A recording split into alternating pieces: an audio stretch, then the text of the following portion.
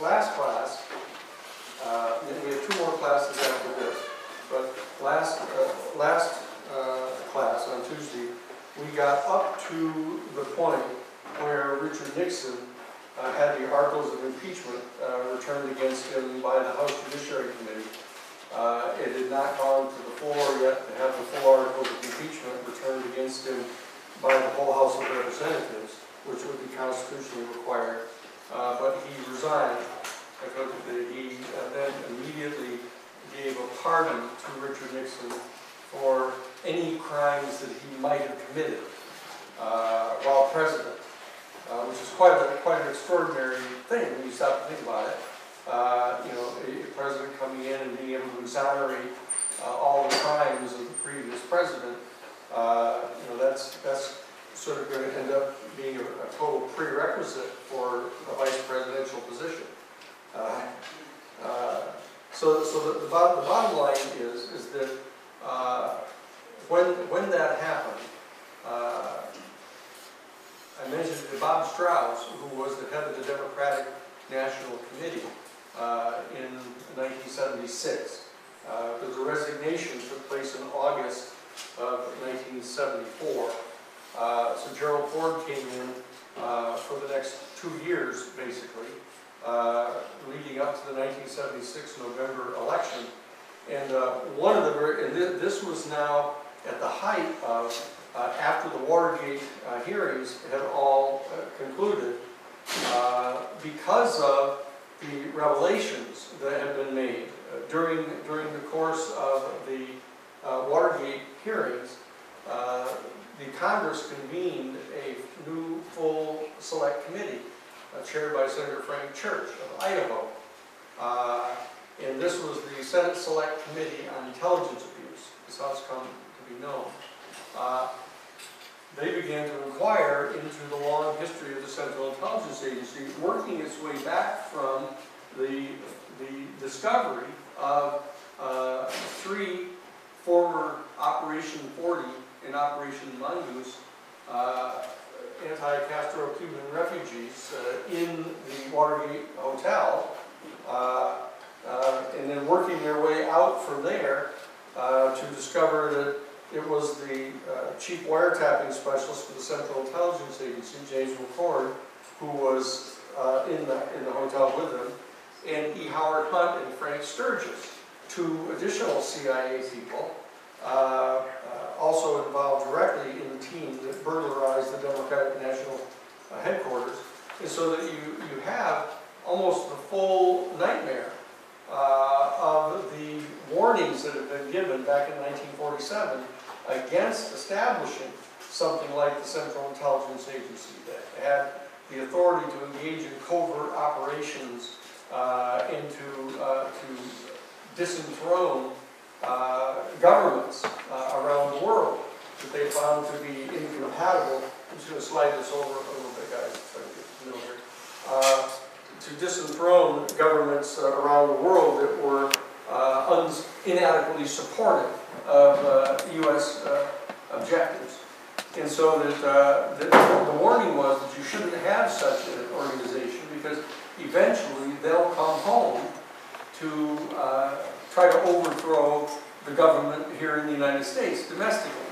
If you allow it. It's an old rule that back in Rome, any of the military generals that were out engaged in foreign imperial conquest, when they came back to Rome, they had to disband their army on the other side of the Rubicon from Rome. That's where this phrase comes from, of crossing the Rubicon. I guess we've crossed the Rubicon here. That would mean that if a general brought his military forces across the Rubicon, he was intending to overthrow the Senate in Rome. And so that's why they were ordered to disband their militaries on the far side of the Rubicon. But that long tradition in Western culture had remained. And so the creation of the Central Intelligence Agency in 1947, pursuant to the National Security Act of 1947, was an exception to this rule of actually setting up a major political covert operations group authorized to overthrow governments inside the United States. But one of the critical provisions of the National Security Act of 1947 was the prohibition on the CIA engaging in any domestic covert operations. And so when you found in the Watergate Hotel on the night of June 17th of 1972, 6 different men who were all Central Intelligence Agency operatives, you know, wiretapping and bugging the offices of one of the 2 major political parties in the United States. The Senate felt compelled to impanel a special select committee to investigate the possible series of abuses engaged in by the Central Intelligence Agency. And so that whole operation between the resignation of Nixon in August of 1974 up to the election of November of 1976, that church committee had come into session and was issuing subpoenas and investigating people, and they had a special focus on this issue of assassinations. And other people might wonder why. What was it about the Watergate burglary that caused the United States Senate to be conscious of the potential assassination activities of the Central Intelligence Agency? Well, the answer was because 3, 4, or more of the CIA people that were in the Watergate Hotel were part of an assassination program. The very program that Lyndon Johnson had asked Chief Justice Earl Warren to be sure to conceal during the Warren Commission investigation of the assassination of President Kennedy. So that major operation was going on of the Senate Select Committee on Intelligence Abuse, subpoenaing witnesses and documents and records and history. And so Gerald Ford, in the face of that, as the new president, he ended up selecting a new person, Dick Helms, whom you remember Richard Nixon told Bob Haldeman to go get John Ehrlichman and go over to the Central Intelligence Agency and see Dick Helms, who was the head of the CIA, and Vernon Walters, who was the deputy, and tell them to contact the FBI and get the hell out of that part of the investigation of the check inside Bernard Barker's pocket. And so the director of the Central Intelligence Agency, Dick Helms, ended up being relieved of command by Ford, mainly because he was caught lying to the United States Senate. And so he removed him, and interestingly enough, appointed to take his place George Herbert Walker Bush, who was the grandson of George Herbert Walker, the CEO of Brown Brothers Harriman, and the son of Prescott Bush, who became the CEO for Brown Brothers Harriman after George Herbert Walker left in 1934 to go set up the Union Bank of New York, which ended up financing the rise of the fascists in Germany. And so here we have George H.W. Bush, who, and you say to yourself, what were the qualifications of George H.W. Bush to be the director of the Central Intelligence Agency? Like out of the blue, they picked this person who, in fact, ostensibly had no connections whatsoever with the intelligence community. And so he ends up being selected. And one of the very first things that he did was handpick as the head of covert operations for the Central Intelligence Agency, Theodore G. Shackley, the fellow that I had just mentioned at the end of the discussions we were having last week. But what I want to do is I want to focus on this particular period of history for a little bit here today, where George Herbert Walker Bush has been made the director of the Central Intelligence Agency. He is nominated for the position on November 3rd of 1975. And a little more than a month later, it turns out that the first public appearance he made after being nominated to be the new director of the Central Intelligence Agency was at the funeral of a man by the name of Richard Welch. And Richard Welch had been the director, the station chief for the Central Intelligence Agency in Athens, Greece. And he had been shot and killed on the night of December 23rd of 1975, basically a month and a little more after Bush became the director of the CIA. And there was this whole lamenting of, oh, poor Richard Welch, you know, just an innocent CIA station chief in Athens.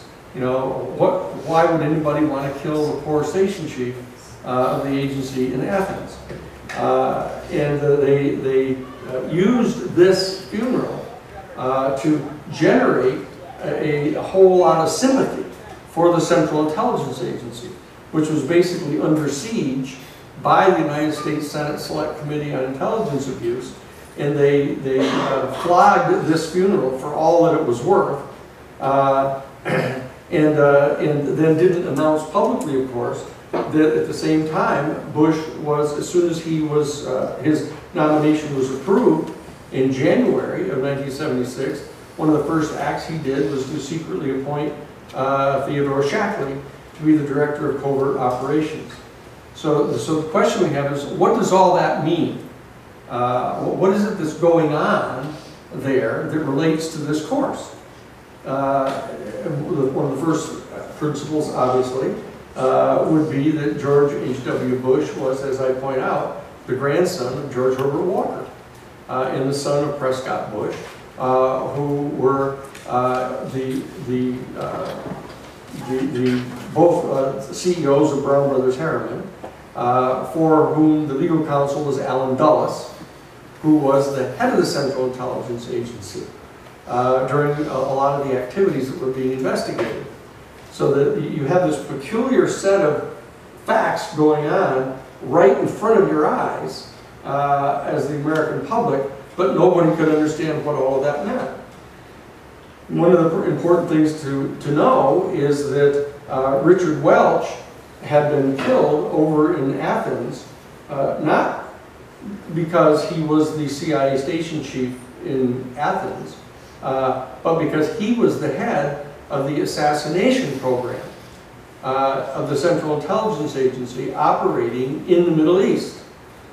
And he was operating under the authority, interestingly enough, of Theodore Shackley, who had set up the assassination team. And Felix Rodriguez, who was a close associate of Theodore Shackley's from the Miami station up until 1965, Felix Rodriguez was assigned to work under Richard Welch by Theodore Shackley to help train the political assassins in the Lebanese Spillage. That's the activity that was going on. And so Theodore Shackley was then elevated from being the director of Western Hemisphere operations. He, after having set up the military overthrow of Allende down in Chile, having facilitated the rise of the fascist colonels in Argentina in overthrowing the government there in 1976, that entire period of time, what you saw, and this is something that you would never know, again, but for taking this course, what we were experiencing at that point was a huge final surge. We were hoping it was final, at least, a final surge on the part of Theodore Shackley as he ascended to be the head of covert operations under George H.W. Bush, that we saw a surge into an ascendancy of the power of the Central Intelligence Agency right when it was being confronted by the Senate in their select committee hearings. And so that they were actually instigating major military fascist uprisings in Central and Latin America. That they were rising to positions of power in Argentina, in Chile with Ernesto Pinochet, the fascist dictator coming to power in Chile, the fascist colonels coming to power in Argentina, the rise to positions of power of people like Roberto Dubuisson and others in El Salvador, the same thing in Guatemala, in Honduras, and in Uruguay, in Paraguay, and Bolivia. I mean, there was this huge surge under Theodore Shackley when he was the director of Western Hemisphere Affairs from 1973 to 1975. There was a huge surge into the ascendancy on the part of the fascists that had been in residence down in those countries ever since the end of World War II, from 1945.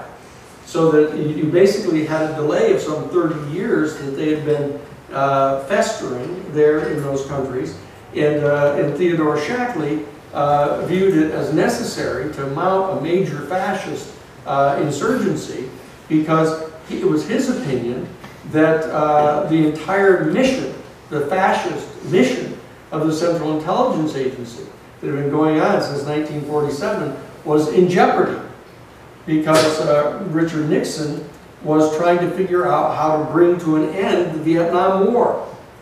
And Gerald Ford, when he came into power, he was trying to figure out how to bring an end to the Vietnam War, which wasn't too hard to figure out since the American troops were hanging on the bottom of helicopter wheels and being airlifted off the top of the embassy and stuff in Saigon, and they were pushing helicopters off the decks of aircraft carriers to try to take on more American troops to get them on board. They were being driven out of Vietnam. So it didn't take a lot of brain work on the part of Gerald Ford as to how to figure how to get out of there. And so this whole process was going on all right at this time. And Theodore Shackley, after he kind of facilitated and instigated this rise of the fascists in Central and South America, he was then transferred back to Southeast Asia. And this was the whole alleged, quote, closing down of the American mission in Southeast Asia. What Theodore Shackley did as the director of Southeast Asian Affairs from that period, before he was appointed to be the head of covert operations of the CIA, he spent his time stealing major military equipment. I think I may have mentioned this to you. I can't tell because I did a big radio interview about this last Friday, and I can't tell whether I told you guys or the radio. But the bottom line is, he was stealing thousands and thousands of tons of U.S. military equipment and squirreling it away in these big air hangars on Udon Air Base in Thailand, in saying that, falsely reporting that it was lost to the communists. That in the fleeing of the American troops out of Vietnam, they had left behind all of this military equipment and that the Viet Cong had captured it, which was all a lie. Theodore Shackley had his people commandeering it and bringing it to the Udon Air Base and concealing it in these airplane hangars. And what he was doing is Theodore Shackley, viewed himself, the Central Intelligence Agency, the covert operations people, and the entire fascist cabal being betrayed by Richard Nixon and by Gerald Ford, that they were basically abandoning them in the face of the rise to power of the baby boom generation in the United States, coming into voting age more and more and more and more of us, and therefore Shackley viewed these political leaders as spineless cowards. And so he, in addition to stealing and commandeering all this massive amounts of military equipment and munitions, and C4 explosives, in M16s, and ammunition, and landmines, and all these things that he was stealing, he began to set up a private, off-the-shelf, standalone, self-financing covert operations enterprise. That part of the funding for which was coming from the skim of profits off the opium trafficking, which he had previously set up with Vang Pao in Laos. And they set up an entire bank over in Australia called the Nubian Hand Bank. And Richard Secord and a fellow by the name of Carl Jenkins used to bring full suitcases of cash and fly over to Australia, be flown over to Australia on military transport, and deposit this cash in the Sheehan Bank. That whole quote closing down of the U.S. operations in Southeast Asia was really, in fact, under the hegemony of Theodore Shackley, really converting all of that into an unaccountable, self-financing covert operations enterprise. So they could continue to carry out the same fascist agenda that they had been carrying out throughout Southeast Asia and throughout Latin America, even if the people that the two political parties were putting into the presidency were cowards and didn't dare to continue to pursue these policies. So that's what was going on. George Bush was the head of the Central Intelligence Agency. Theodore Shackley was his ADDO, the Associate Deputy Director for Operations. And that was the condition that was going on from 1974 to 1976, when Gerald Ford ran for election, rather than just be appointed to fill out the last 2 years of Richard Nixon's term. He ran for his own presidential term in November of 1976, and the Democrats, realizing that the office of the presidency itself had been seriously wounded by the display of craven criminality on the part of Richard Nixon, of sending burglars into the psychiatrist's office of Daniel Ellsberg, having people beaten up, talking about setting fires in the Brookings Institution, burglarizing the Democratic National Party headquarters, condoning political assassinations all through the Far East under the Phoenix program that all began coming out in the Senate Select Committee hearings. And so the Democratic leadership under Bob Strauss decided that they better get some person who was a genuinely caring, compassionate, honest person, which usually are all disqualifications for being president.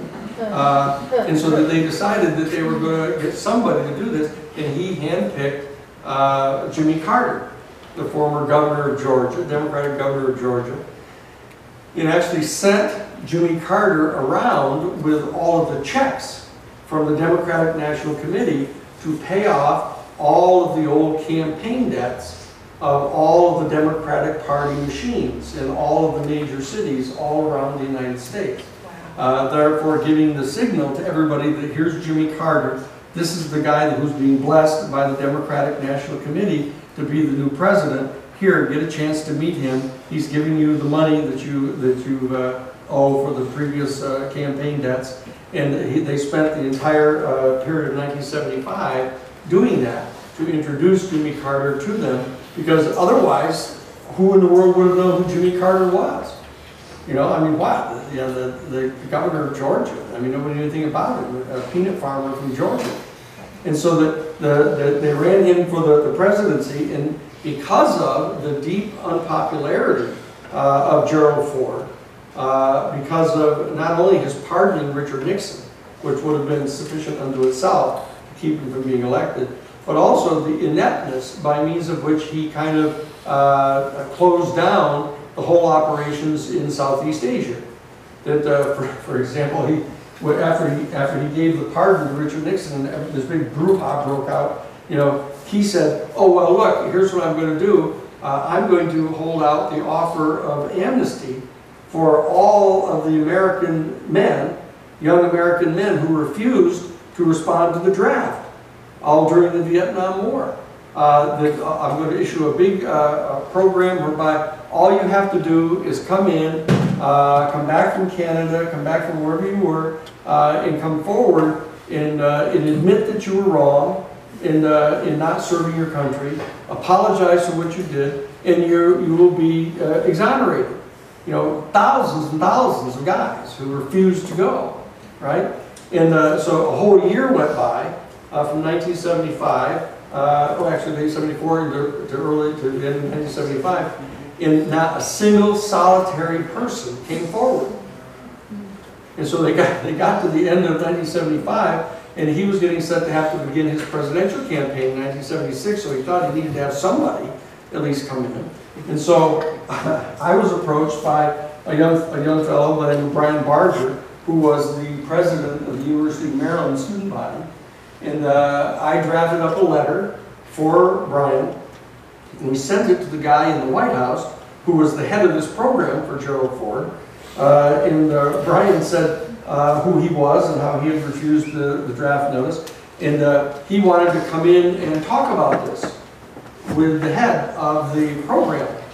And then he put a little, I actually put in the letter, this little addendum. And he had a number of other friends who might want to come in and talk with him too. So on the appointed time and day, we all went over to the White House. And there was Brian Barger, myself, Father Daniel Berrigan, Father Phil Berrigan, Liz McAllister, Dr. Benjamin Spock, David Abernathy of the Southern Christian Leadership Conference, the heads of the Gold Star Mothers, who are mothers who have received the Medal of Honor for their sons posthumously. And we went over at the time of the appointment, and we all got in the tourist line. And we got in the tourist line, and we came through the tourist line, we came into the White House, and we were walking along and being shown, you know, here's the green room, and here's the blue room, and blah. And all of a sudden, all the Secret Service guys that were running around inside the White House started recognizing faces of who these people were, because they were all major anti-Vietnam War activists. And so they started talking up their sleeve and their little microphones and holding on to their little earpieces and looking astonished. And finally they surrounded all of us. They had about maybe 20 of them, surrounded all of us, and then issued this announcement that the White House was being closed early and ordering everybody out.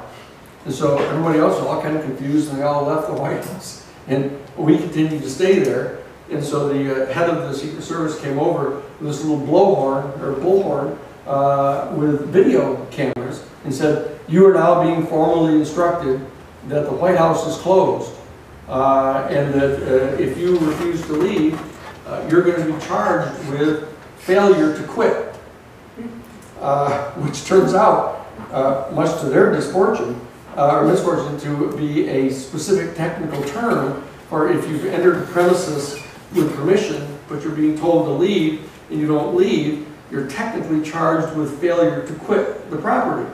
And so as soon as they announced that if they didn't leave, they were going to be charged with failure to quit, people started going, "Failure to quit, failure to quit, great, failure to quit, failure to quit." And so they arrested them. And they pulled out bed sheets from under their clothes, you know, with great big signs like, you know, Nixon war, and does the fact that we've killed 10,000 people make us great, and other signs of that kind. And so the security people were all going bananas, and so they got more cameras there to come out to video this, because they knew this was going to be a trial now. And so they come out and they say, "Okay, we're going to warn you 3 times that you have to leave, or you're going to be charged with failure to quit. Failure to quit, failure to quit." So they all sit down on the floor, and they're all taking pictures of them and stuff, and they start arresting everybody. And so I stand up and tell them, you know, who I am, and show them the letter that we're here by invitation, that we've been invited to come. This is Brian Barger, my name is Daniel Sheehan, I'm his lawyer. You know, that we've all been, you know, we were coming in to do the appointment when suddenly you just closed the White House on us, and so that didn't stop them. They went right ahead and arrested everybody. And so we demanded an immediate trial, and they were going to bring us on for a preliminary hearing. We said, no, we'll waive the preliminary hearing. Let's go directly to trial. We want a jury trial immediately. So we had this great jury trial where we impaneled a jury, and I ended up starting to put on all the witnesses, one after another. And one of the Gold Star mothers gets on the stand and testifies that the reason she was coming to the White House is because she read the last letter from her son before he had been killed in Vietnam, and he was talking about how ashamed he was, you know, of being an American. and what they were doing there. And she reads the letter to the jury and said that she was coming to try to meet the head of this program, who was trying to make other honorable young men apologize for not having gone and done what her son regretted ever having done. Everybody in the whole place started to cry. And then Father Daniel Berrigan gets on the stand and testifies that he was coming because he wanted to talk to the head of this program, because he had gotten the reports that the United States was dropping butterfly bombs in North Vietnam. That there were these huge metal canisters with big wings on them, and they were all painted like butterflies. And they were designed to fall and hit the ground, and it would trigger a release on them so that whoever touched them, that they would explode in their face. And they were designed to attract children, so that it would blow off their hands and arms in their face, but it wouldn't kill them, so that their families would have to attend to them for the whole rest of their lives, and destroy their will to fight. And he said that when he had gotten the reports about us doing this, he found it hard to believe. And so therefore, he had come to talk to President Ford, to get President Ford to tell him whether or not that was true. Well, you can imagine the response that had with the jury. So everybody started crying like mad. And it took the jury about 22 minutes to acquit everybody. And that turned out to be the last anti-Vietnam War demonstration at the White House that we did. And so this is the kind of thing that was going on at that time in Washington, D.C. And in response to the activities that were going on in Latin America, the surge of the fascists kind of attempting to assert power and take control of all of those governments, the DINA, the secret political police in Chile under Ernesto Pinochet, had actually assassinated the ambassador to the United States from the Allende government. The democratically elected socialist government in Chile was assassinated, like 3 blocks from my office. I was actually in the car driving away from the office, getting set to go over to a meeting at the National Council of Churches, and I heard this huge explosion. And I thought it was like some kind of a construction site or something, where something must have blown up or something. And I heard it go off, and I drove down Mass Ave and went on over to Capitol Hill to the National Council of Churches.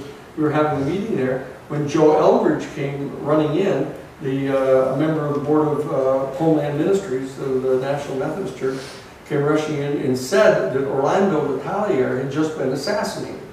The ambassador of the United States, his car had been blown up, driving directly past the Chilean embassy. As it turns out, the people who triggered the detonator were inside the embassy. So we all left and went up there and held a big demonstration in front of the Chilean embassy. And the protective service, the Federal Protective Service that protects all of the embassies, came all surrounding us and telling us that we couldn't be there, that we're not allowed to demonstrate within 500 feet of an embassy. And so we just moved our whole group of people down the street a couple of blocks to our Jesuit National Headquarters at 1717 Mass Ave. And everybody assembled on our property directly across from the Chilean Chancellery, and had this huge demonstration.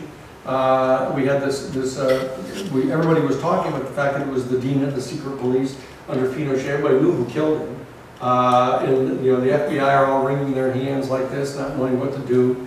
And then there was a huge funeral we had at St. Matthew's, which was the same Catholic church where they had the funeral for President John Kennedy and for Robert Kennedy. So we had the big funeral there, and all the diplomats of the entire assemblage in Washington, D.C. were all there at his funeral, because it was the first time that a foreign ambassador had ever been assassinated in the United States.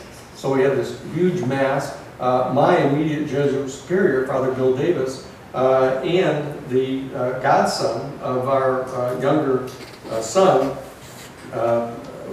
they celebrated the funeral mass for Orlando Letelier, and Joan Baez was there saying Ave Maria at the funeral. It was an extraordinary experience. It was a complete fusion of faith in spirituality and politics. It was just devastating to the administration that everybody knew that the dean had done this. And so Gerald Ford lost the election. But before he lost the election, we ended up convening a meeting with the candidate, Jimmy Carter. I went to see Stu Eisenstadt, who was his chief policy guy, and sat down with him, explained to him who I was, and I'd worked in Bobby's campaign and run the primary campaign for McGovern in the 14th Congressional District of New York. Had been active in all these different things. And so I, as the legal counsel of the Jesuit National Headquarters, Social Ministry Office, organized a meeting of the heads of all 54 of the major religious denominations in the United States to meet with Jimmy Carter. And we all took the position that if he were elected president, that we wanted him to agree to revoke the military, U.S. military aid to any foreign dictator who was proven to be engaged in the systematic violation of the human rights of his own citizens.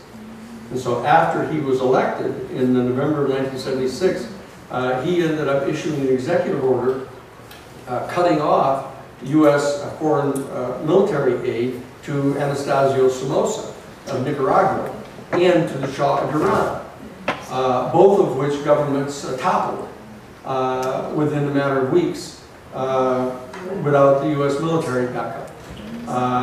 And so those were the kind of things that were happening right at that time. And Jimmy Carter, when he came in, he nominated to become the head of the Central Intelligence Agency, Teddy Sorensen. Teddy Sorensen was one of the very best friends of John Kennedy and was a major speechwriter for President Kennedy. And as soon as he did that, everybody knew that if Teddy Sorensen was made the head of the Central Intelligence Agency, he was going to conduct an internal investigation in the CIA to find out who was involved in killing President Kennedy. And so that that whole constabulary freaked out. And when, and in the meantime, all kinds of things happened. We did the Pentagon Papers case that allowed the New York Times to publish all 47 volumes of the Pentagon Papers. We had huge, massive marches in Washington, D.C. To bring the war to an end. And what happened is when Teddy Sorensen came before the Senate Foreign Relations Committee to be approved as the head of the CIA, Howard Baker from Tennessee, the Republican senator from Tennessee, sent a note around the table to Teddy Sorensen and told him that Howard Baker had sitting on his lap a copy of the affidavit that we had gotten Teddy Sorensen to sign for us during the Pentagon Papers litigation. Because one of the positions that Whitney North Seymour, who was the United States Attorney for the Southern District of New York, that was the legal counsel for the Nixon administration in the Pentagon Papers, he took the position in court that you couldn't be allowing the editors of the New York Times to make the decision as to what national security information they would release to the public. And we countered by pointing out to the judge, Judge Marie Gerfine, that in fact the Central Intelligence Agency regularly briefed the editorial staff of the New York Times about covert operations, so that their reporters wouldn't step on the feet of one of these covert operations and publicly reveal it. And so that it revealed the kind of hand-in-glove kind of relationship between the government and the CIA and the New York Times. And so we had that affidavit from Teddy Sorensen because Teddy Sorensen was the point man for the Kennedy administration that used to brief the editors of the New York Times on covert operations. And Senator Howard Baker was going to pull this out as his very first confrontation with Sorensen about how he couldn't be trusted to be the head of the Central Intelligence Agency because he had breached national security oaths that he had by revealing to the editors of the New York Times classified covert operations. And so Teddy Sorensen just got up and left the table and never gave his initial statement, never answered any questions, and just withdrew his name as the head of the Central Intelligence Agency. And so Jimmy Carter ends up appointing Stansfield Turner, and in that first period between January 21st of 1977 and October 25th of 1977, that Halloween, that Stansfield Turner on the 25th of October issued an order forcing into early retirement 842 members of the Central Intelligence Agency who had been involved in illegal covert operations or sustaining them. And it's called the Halloween Massacre. It's how it's referred to in Washington, D.C. But what you saw was Jimmy Carter throwing down on these people with the full support of the United States Senate that had the Senate Select Committee chaired by Senator Frank Church from Idaho, publicly revealing the criminal activities of the CIA involving the illegal overthrow of Arbenz in Guatemala in 1953, the overthrow of the government in Iran in 1954, the plan to try to assassinate Lumumba, the plan to try to assassinate Fidel Castro. And when they got into that stuff about the Castro assassination, they started making it clear that there was this assassination team that was operating against Castro, the very thing that Lyndon Johnson had gotten Earl Warren to go to great lengths to conceal during the Warren Commission's investigation. And so when that piece of information came out, that instigated the establishment of the House Select Committee on Assassination to have a complete reinvestigation of the assassination of President Kennedy. So you see that by 1976 to 77, we had come all the way from November of 1963 up to 1977. In that period of 14 years, there was this extraordinary turmoil that was going on inside the United States that had led the governing powers in the United States to realize that they had to have a reinvestigation of the assassination of President Kennedy, which in a certain sense started this entire period. And so that the people that lived through the so-called 60s all know that the 60s didn't happen between 1960 and 1970. The 60s happened between 1963 and 1977. That's the period of the so-called 60s, with the insurrection against the fascist elements inside the American government, against their imperial foreign policy, against the reactionaries inside the Central Intelligence Agency. And so all of this activity was going on at that time, but the important thing is that Theodore Shackley was still ensconced as the head of covert operations inside the CIA. And so what I want to do is I want to briefly turn attention to this guy, because it's important for you to in order to try to track what that period of history looked like, to just follow the career of just this one guy.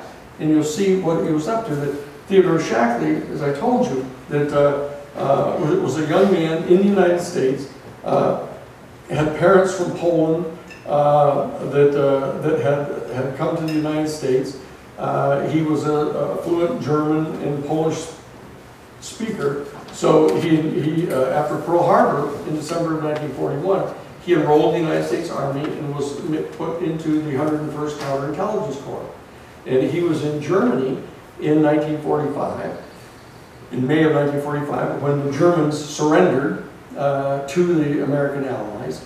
And Reinhard Gehlen, whom I mentioned to you, who was the head of the anti-Soviet and anti-Eastern Bloc intelligence for the Third Reich, had fled earlier up into the mountains of Bavaria with the microfilm of all of their documents in files on who their spies were, their fascist spies all through Eastern Europe and Russia.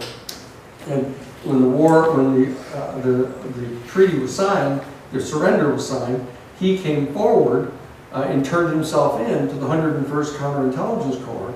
And young Theodore Shackley was assigned to be his German-American translator. And he realized very soon, Theodore Shackley, that this guy Galen was a super influential person. And so Theodore Shackley became his liaison, basically, a German-American speaker who translated all of the demands that Galen was making to the 101st Counterintelligence Corps. And they brought in the OSS. The OSS was still in existence at that time, and they brought them in, and the people from military intelligence and the OSS, just before it was disbanded, came in and debriefed him, and then they brought him to Fort Hunt outside of Washington, D.C., and they spent almost 3 weeks carrying on this protracted negotiation with Reinhard Galen, pursuant to which he was demanding that he and some 100 officers that were part of his anti-Soviet, anti-communist intelligence operation for the Third Reich have their names taken off the Nuremberg War Crimes Tribunal lists, and that they be made the head of the new West Germany's intelligence, and that they would serve as the major source of intelligence for the Western Allies at the end of the war for the activities of the Soviet Union and the other communists in the Eastern Bloc. And so it was Shackley that was in the middle of those translations and those negotiations. And when the United States agreed to the demands of Galen and got him appointed to be the head of the #2 guy to start with in the West German intelligence, Theodore Shackley was assigned to be his deputy. And so Shackley remained there with him from 1945 until up until 1947, when Shackley came back to the United States and was in the entering class of the Central Intelligence Agency. It was created by the National Security Act of 1947, pursuant to those recommendations that had been generated by Robert Lovett in his commission. So Shackley becomes the premier entering class of the Central Intelligence Agency, and then is assigned to go back to Berlin to continue being the deputy to Reinhard Galen, who was the chief intelligence source for the entire Western Allies against the Soviet Union, and was promulgating massive lies, telling the Western Allies that the Soviets were preparing to invade Europe and put them under the domination of the Soviets. The Soviet Union was tearing up the rails, the metal rails of the Soviet railways into Europe, and bringing them back into Russia because they were so devastated. They had lost 20 million people, had been killed in World War II in Russia. Their economy was devastated. They were trying to get back, struggling to get back on their feet. And here's Reinhard Galen with Shackley right at his side, you know, lying to the Western Allies, telling them that the Soviets were getting set to try to invade Europe, and therefore helping to whip up this rabid anti-communist, anti-Soviet mentality on the part of everyone in the immediate aftermath of the war. But the reality of it is that that type of attitude was being displayed by the American OSS and the American military intelligence and the American political officials before the war was even over. You know, so they were already engaged in trying to shift over their entire antipathy toward Germany and the Nazis and fascists to transfer over all that antipathy toward the Soviet Union, which was the same antipathy that had been demonstrated toward them back in 1917 under the Secretary of State, Robert Lansing, who you remember was the son-in-law of John W. Foster, who was the grandfather of Allen Dulles and John Foster Dulles. This is the mentality, so that whole proto-fascist, quote, anti-communist kind of mentality then motivated them to not only recruit all of the rocket scientists that they could from Germany and bring them into the United States, but also, very importantly, more importantly, I think, to actually recruit virtually all of the anti-Soviet intelligence and covert operations people from the Third Reich under a separate program called Operation Overcast, and bring them into the United States, or to give them false names, false passports. This is over and above their participation in helping to smuggle the top command staff of the SS and the remaining officials of the Nazi Party out of Europe down into Brazil and Argentina and Uruguay and Paraguay, etc., in the year immediately preceding the end of World War II. So this is what we saw happening here in this period, especially between 1963 and 1977. There's this whole decade and a half of basic rising up inside the United States of a very progressive and very aggressive anti-fascist movement inside the United States on the part of the boomer generation. At the same time, there was this huge insurgency in Latin America of the right-wing fascists rising into the ascendancy. And so there was this clash that took place between them. And what happened is when Jimmy Carter was in office, what happened when it came time for him to run for re-election, what happened is that the Theodore Shackley had then left the Central Intelligence Agency and had joined the campaign staff of George Herbert Walker Bush, who was running as the vice presidential candidate. He was running as a presidential candidate to begin with, but then was the vice president to Ronald Reagan.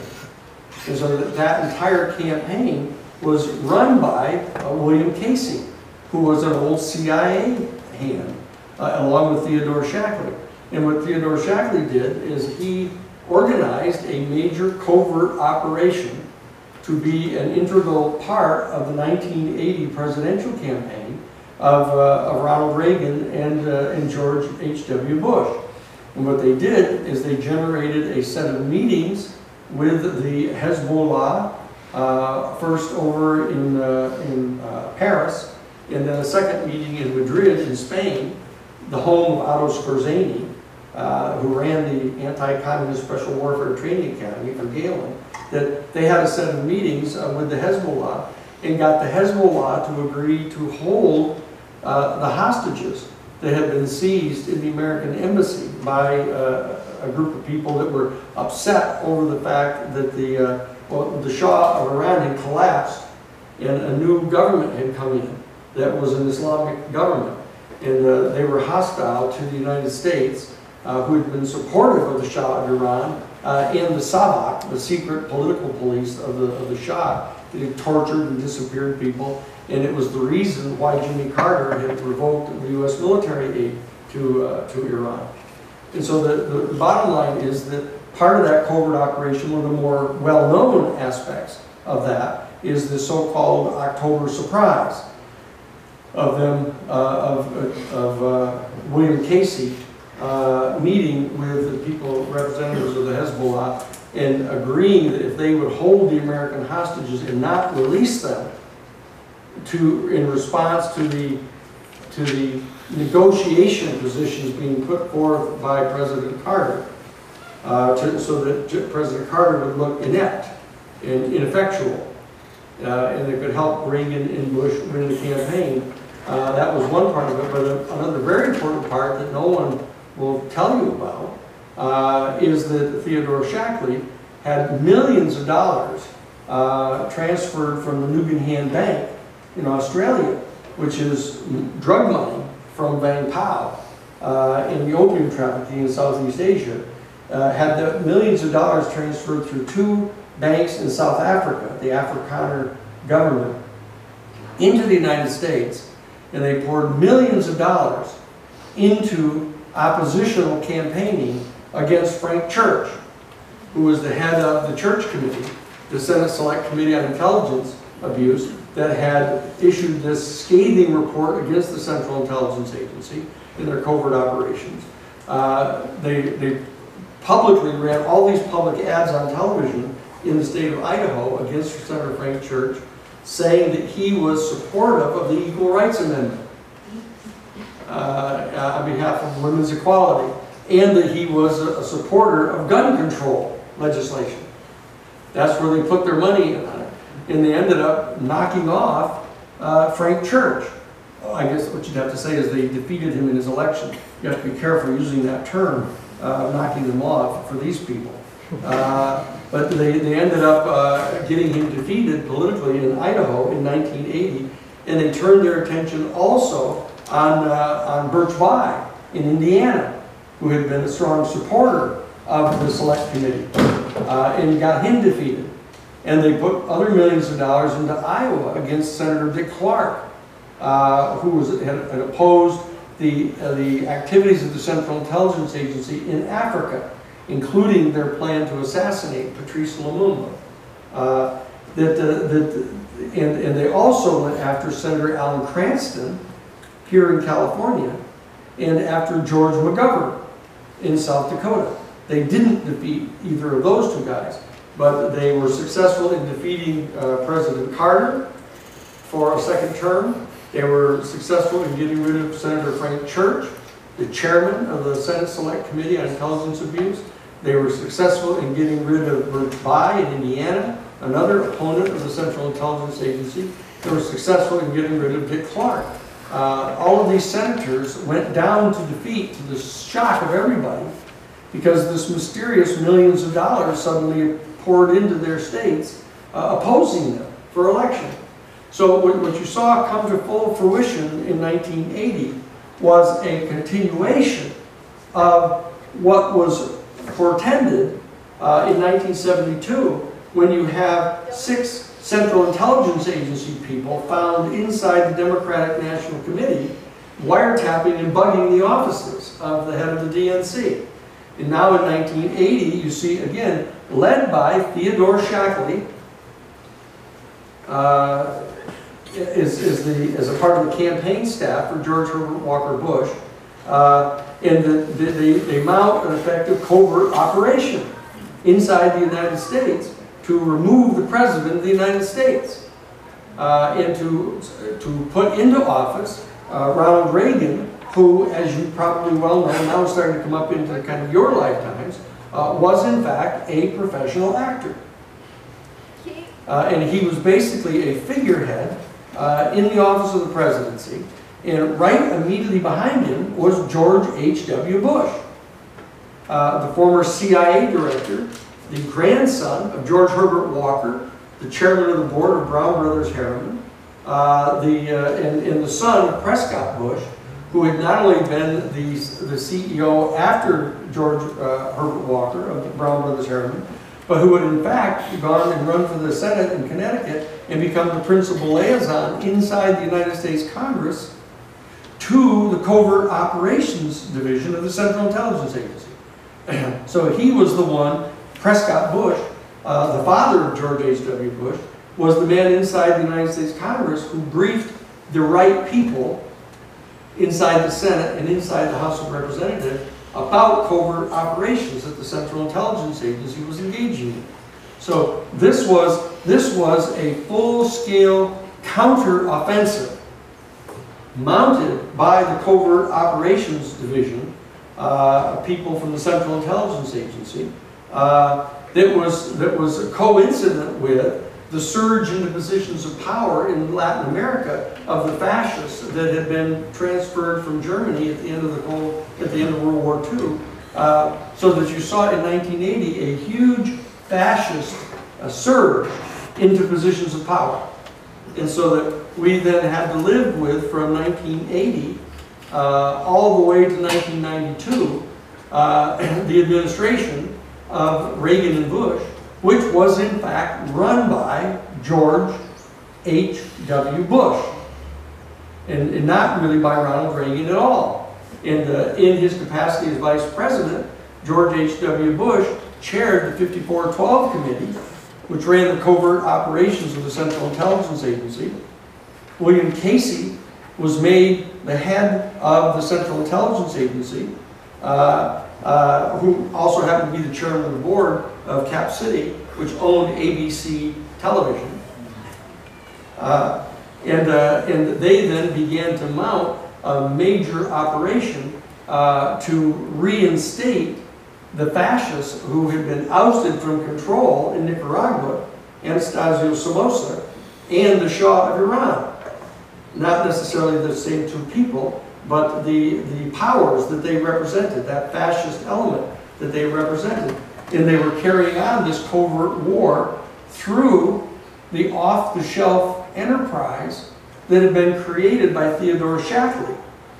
When in those last years, between 1975, late 74 and early 76, before he was appointed to be the Director of Covert Operations for the agency, as the Far East Asian Chief of Operations for the CIA, he was basically setting up this covert off-the-shelf enterprise so that they could have that whole enterprise conduct the covert policies so that they could keep them concealed, theoretically, from the United States Senate and the Democrats who were trying to stop them from doing what they were doing. Okay? So that this is actually what was happening in the United States throughout this whole period, and I fortunately became quite deeply involved in all this. Not only had I been the legal counsel in F. Lee Bailey's office during the Watergate burglary, so I knew about exactly what was going on in there. I ended up becoming the legal counsel of the Jesuit National Headquarters, and in that capacity, we initiated the major federal racketeering civil case against the off-the-shelf enterprise. That we basically sued them in federal court, charging them with a whole series of federal criminal offenses, which turned out to be what they call predicate acts for an ongoing federal criminal racketeer influenced and corrupt organization. So that's the RICO statute against them. So we undertook to prosecute these people, and it was in that context, from the beginning of that investigation in 1984, up until the filing of our complaint against them, which is 2 days from now, the 30th anniversary. We filed that major federal civil complaint against them on May 28th of 1986. Okay, so the 30th anniversary of all of this is coming up. You know, so you're here now. What I'm going to do in the next 10 minutes or so, I'm going to, in light of the 30th anniversary of the Iran-Contra scandal, I'm going to tell you what it was all about. Because we're having some difficulty getting any of the major networks or even cable stations to do a major documentary about the Iran-Contra scandal here 30 years afterward. Because the special prosecutor, Lawrence Walsh, who we ended up successfully getting appointed to investigate that case, said at the conclusion of his investigation that because there was an absolute lack of will on the part of either the Republican Party or the Democratic Party to publicly expose who these people were and what they were actually doing, that we now had to realize that we were going to have to confront these people again in the very near future. But this time, it would not be their activities under the rubric of anti-communism.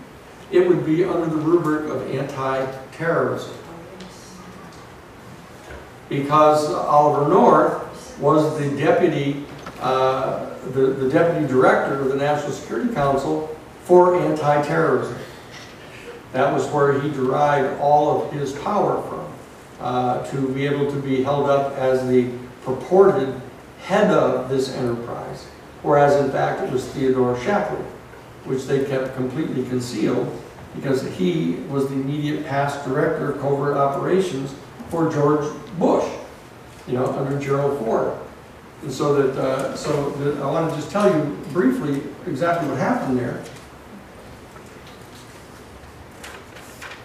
because it opens on to, per the quotation from Lawrence Walsh, really laying the groundwork for the anti-terrorism operations that we see going on now. And the shutting down of civil rights inside the country, the wiretapping of telephones without warrants, without probable cause, the spying on all of your cell phones and on all of your computer communications, the rounding up of people and holding them without trial, without lawyers, torturing them. And we now have the candidate for one, as of last night, official candidate for the Republican Party, saying that he will reinstitute waterboarding and much worse, he said, leaving that somewhat undefined as to what he's talking about. And that we basically have a strident fascist, you know, running for the presidency of the United States, now being the nominee of one of the two major political parties, with all of the rest of the Republican Party now, after having said a whole long series of perfectly truthful things about him and how completely outrageous he is, now saying, you know, on third thought, we're all going to cuddle right up to him and hug him and have him be our nominee so that we can reestablish the solidarity of the Republican Party. And now you see the polls starting to come out everywhere saying that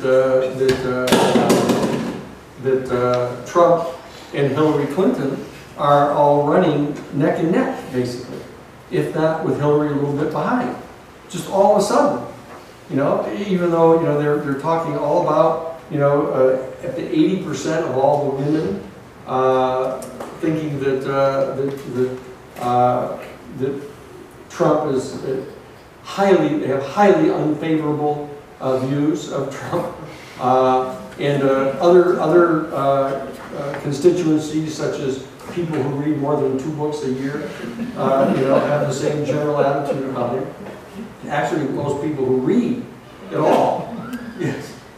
Is it a good thing that there's news covering that Hillary is a little bit behind Trump in the polls, because that might possibly like show that Bernie Sanders is a good candidate, like you said that his campaign is going to argue? Well, his campaign is arguing vehemently.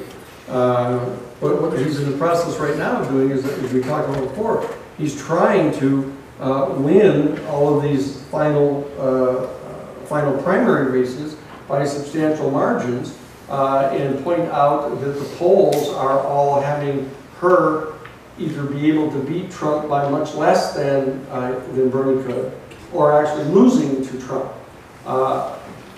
So it's not, my sense of it is that it's a very bad thing right now to all of a sudden have all of this assertion that, oh, Trump and Hillary are just neck and neck. It's the major news media trying to generate something that appears to be like a horse race.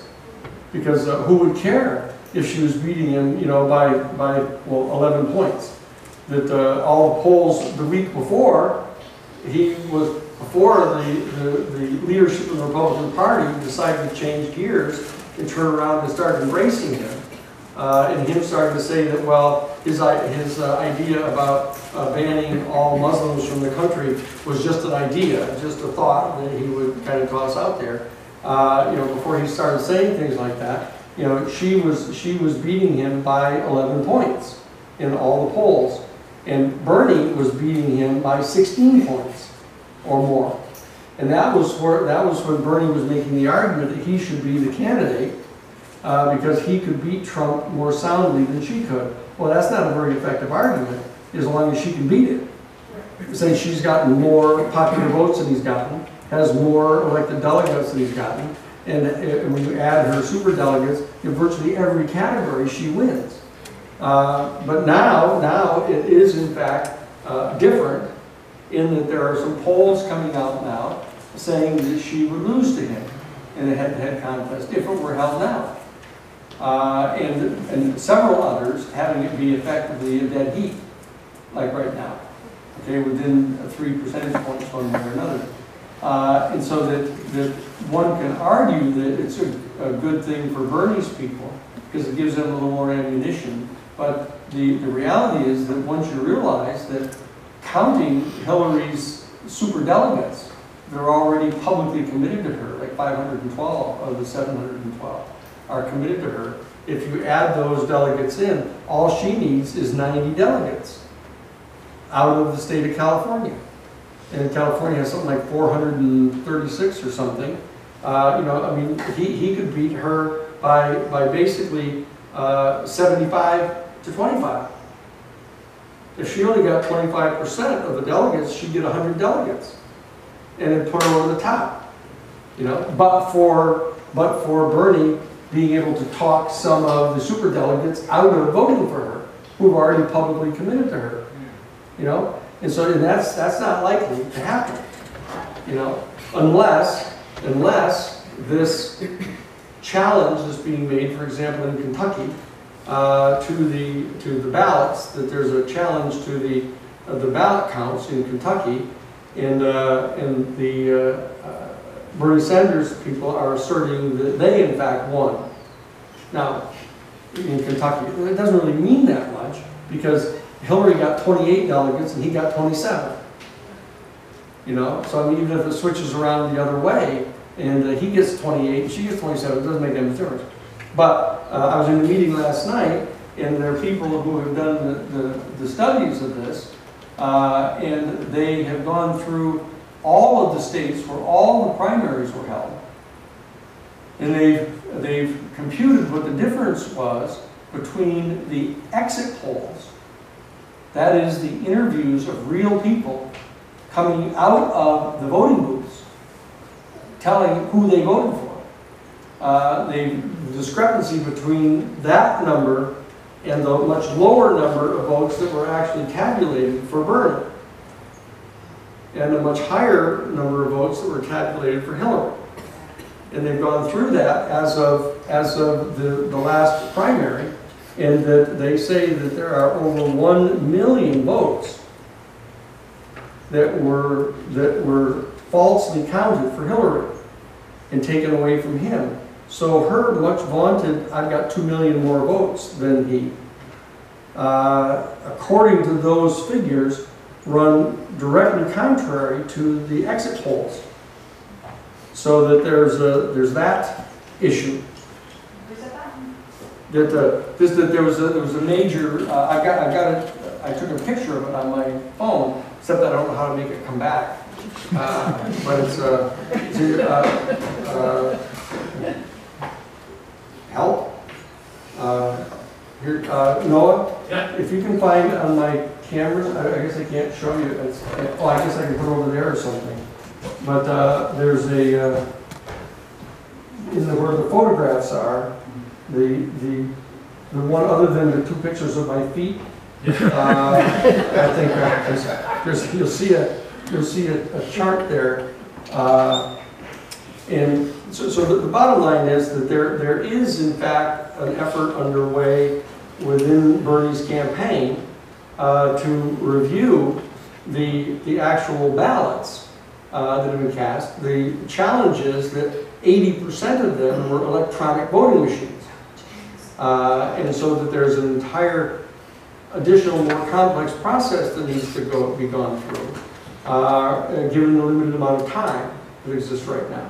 So that the expansive question that you were asking, really, other than just, isn't that helpful for Hillary if they're reporting her behind because it's better for Bernie's people because then they can argue that maybe he should be the nominee.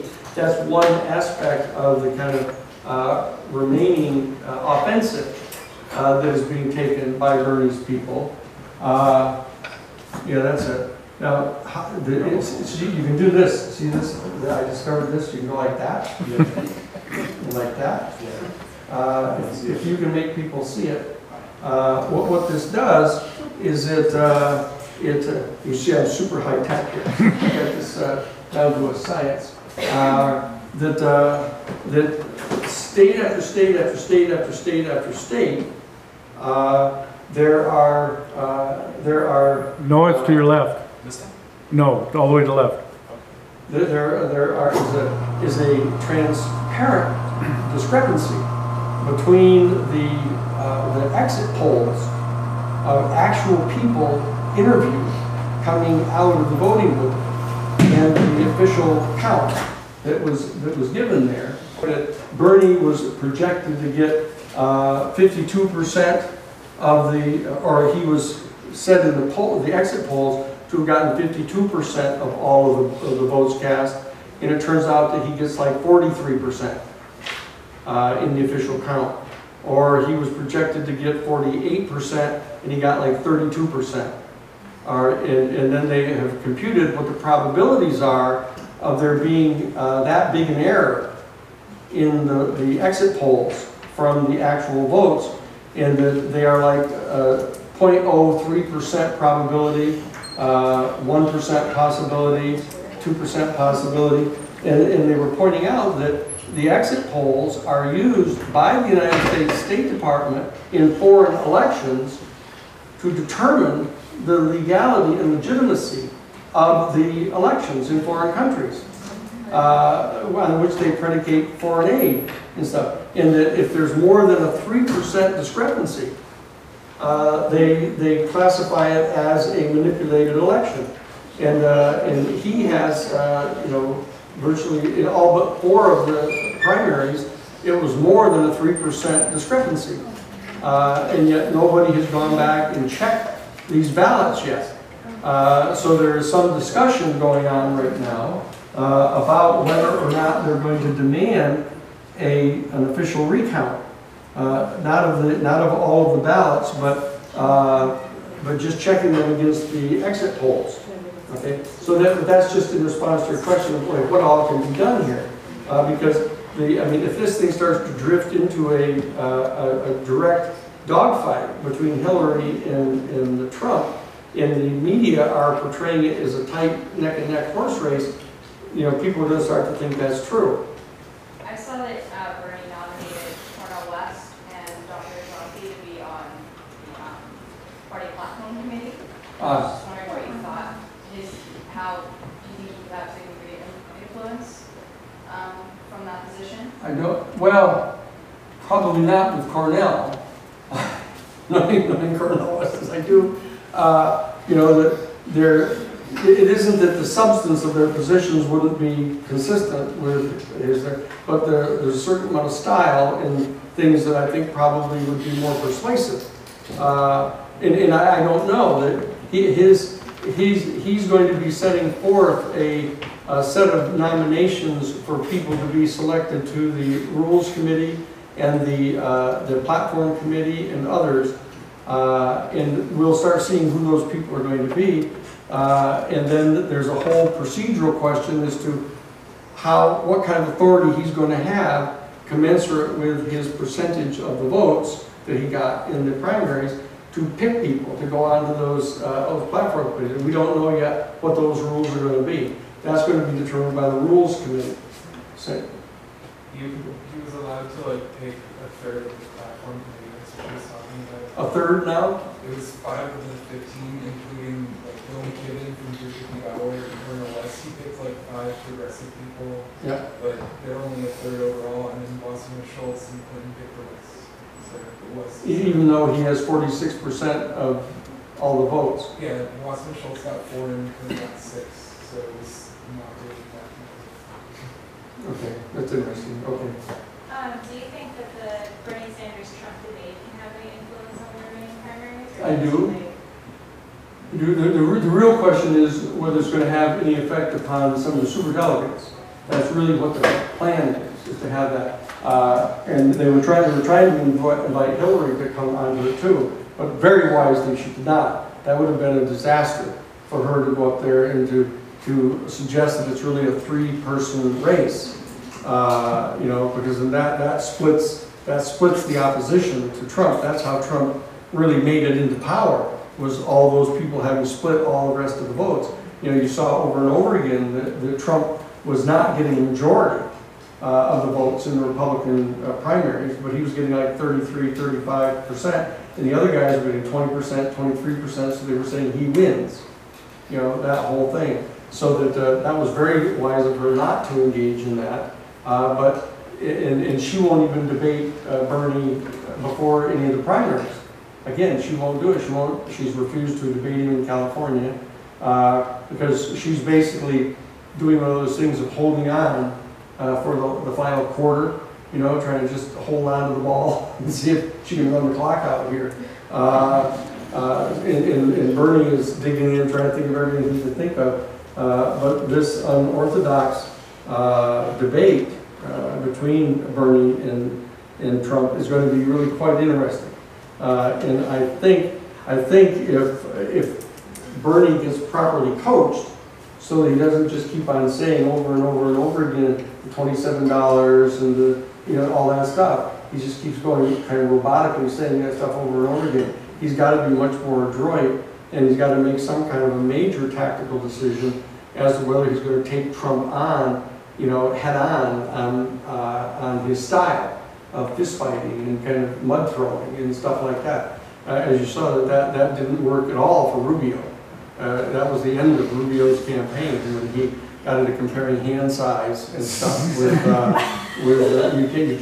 you can't take Trump on in that way, you know, because it's just like the progressive community trying to take up guns against the fascists. You know, they've got more guns, bigger guns. They know how to use the guns. You know, our people don't know how to get the safety turned off. You know, so that doesn't work. So he's got to be careful about that. So, but we'll see. But as I say, it is still a huge uphill climb for Bernie. And I think that he's going to have some kind of effective assault on the legitimacy of the voting system in the primaries of these votes, because as they say, they've tabulated the total number of votes that they believe have been miscounted, and that there's a full million of them. And so that it could actually reduce her total popular votes by 1 million, increase his popular votes by 1 million, so that her assertion that she has 2 million more votes than he would go away, and it would be basically a tie. But it doesn't tell you how it would distribute the delegates, because just the popular vote purely doesn't control the delegates. But you know, Bernie and his people, they would then attack that and say it's the popular vote that really counts. That whatever the kind of manipulation was of how many delegates you get in any given state shouldn't be undertaken either.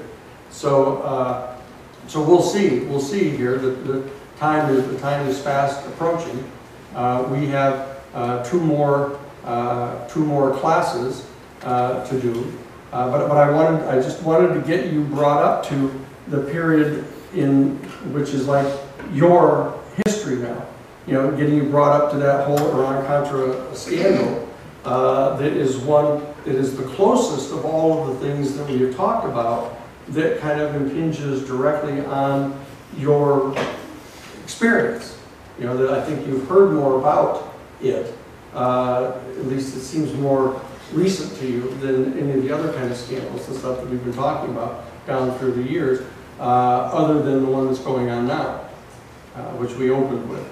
So, so that's where we brought ourselves up to. What I want to do in the two classes that we have next week, I want to address the reality that the way things are, or the way things were when the Reagan-Bush administration came into power. I'll do a little closing on how it is that George H.W. Bush got defeated, when Ross Perot ran against him. I'll tell you all those kind of interesting stories of flying around with Ross Perot in his little Learjet, and having him end up deciding he was going to run against Bush to stop him in 1992 from getting a second term, and then that therefore bringing Bill Clinton into office.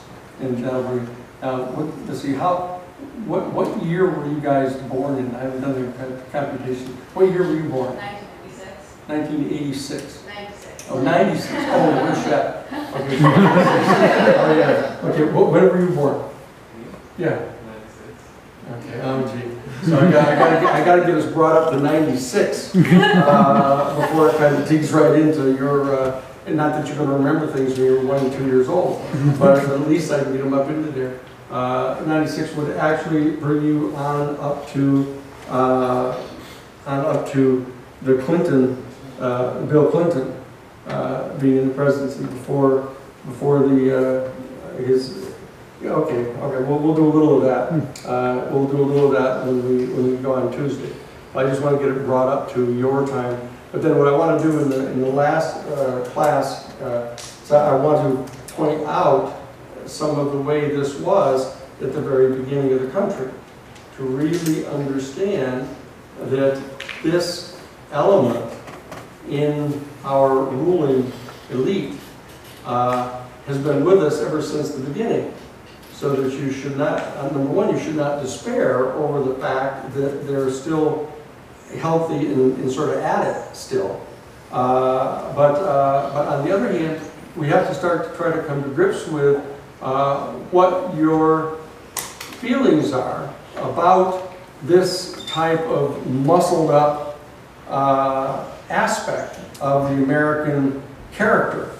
You know, this kind of, tough, strident group that, asserts its power around the world. Do you think that it is always bad? Have there been any positive repercussions from this? What do you think about the type of lifestyle that it has generated for at least some significant portion of people that live inside the United States? So we're going to get to some of those questions in the last class and a half. But I want us to get ready. Let's deal with some questions that you've got about things that we've covered already here before we go on over. Because I want to get a recorder so we can I can sit down with each of you to kind of hone in on your thesis topics. But yes, and like thinking about how Reagan was basically propped up by the CIA establishment. Yeah. Like, do you think that Trump actually has any independence, or do you think at the end of the day he's just going to bow down to the powers that be already? Well, actually we can see something like that happening right now. You can see him starting to play a role. He obviously played a role earlier, which was playing himself. Of this kind of bombastic character. He's a caricature of himself. And now he is basically drawing in his horns and drawing in his claws and trying to indicate that he's more presidential and that he's trying to make good with the establishment. He's raising money for them. He's relinquished that strident position he's had that anybody who takes money through the Republican or Democratic Party or their PACs is inherently compromised. You see the answer to that very question you got manifesting right in front of you. And so we'll see, for example, in the debate with Bernie, whether Bernie can get him to relapse into that kind of frantic. But look at him yesterday. It's just hard to imagine, when the Inspector General of the State Department comes out with their report saying that Hillary Clinton violated the rules in having her private server. But the fact is, so did, Powell and other secretaries of state. It wasn't very clear what the rules all were. Nobody enforced them much. Trump's response is, well, you heard that old crooked Clinton, crooked Clinton, she had a very bad day. Bad, very bad. What the fuck kind of an analysis is that? For the United States. That's his analysis of, not even, he could have been throttling her with the report from the IG, but that's the best he can do. You're going, what is this? So it's going to be, he doesn't do very well at playing nice, or trying to understate his position on things. So he's probably going to come unwound during this process. He's going to revert to his old style. And I've said a number of times, if Hillary is smart enough to pick Elizabeth Warren to be her vice presidential candidate with her, he will come completely unglued, and he's going to go crazy in his total misogynist self, is going to rise to the surface, and we're going to have a heyday. But the national news media are quite dedicated, the corporate media are quite dedicated to trying to generate the impression that this is going to be a nip and tuck horse race all the way down the line, because they love 7-game series, in the finals of the basketball and baseball, and they love close games in the Super Bowl. Who wants to see a 35-0 wipeout in the Super Bowl? They want to have an audience following this thing, and so they're weighing in right now, trying to give the impression that this is going to be a nip and tuck horse race down the line, and so far, I must say, I don't see Hillary having quite figured out how to handle this yet. I don't think she doesn't come off very effectively as a tough guy. When she adopts that kind of tough guy attitude, and I mean, people just go, ugh, this is really not very appealing, not very persuasive, and yet if she doesn't, act strong and stuff, he's going to try to mop the floor with her. So that we don't know exactly how this thing is going to go, but we'll get some sense of how Bernie is going to be able to go toe to toe with him. We'll see if this with this debate. But I say that the unfortunate fact remains is that Hillary's not going to be able to succeed in talking Bernie into being her vice president. He will not do it. He will not agree to run in the campaign with major PAC funding and stuff that the Democratic ticket is going to be dependent upon. He won't do it. Whereas Trump, despite all of his bloviating about not being dependent upon any external funding, has just rolled right over and gone right ahead and decided to get funds from the Republican Party, and the media are just going, oh, did you notice that he's now taking funds from the party? And everybody goes, yeah, right, next, So this depends on us, and I hope that our people are not dependent upon the kind of weird display that went on in Nevada, with the crowd of kids that all came out and were jumping up and down and ranting, in front of the auditorium where Trump was speaking, and they were, giving the finger to all the cameras, and they had CNN cameras there, and they had the MSNBC cameras there, and they were all carrying "fuck Trump" signs around and putting them up in front of the cameras and stuff like that, in taking their shirts off and jumping up and down and wrestling with each other. I mean, that's not going to work. That kind of silly stuff is not going to work. So, our whole country is going to be going through a very important test here in the next several weeks. So I want us all to be able to explain to everybody what they ought to be doing. So we'll figure that out in the next couple of classes. Okay?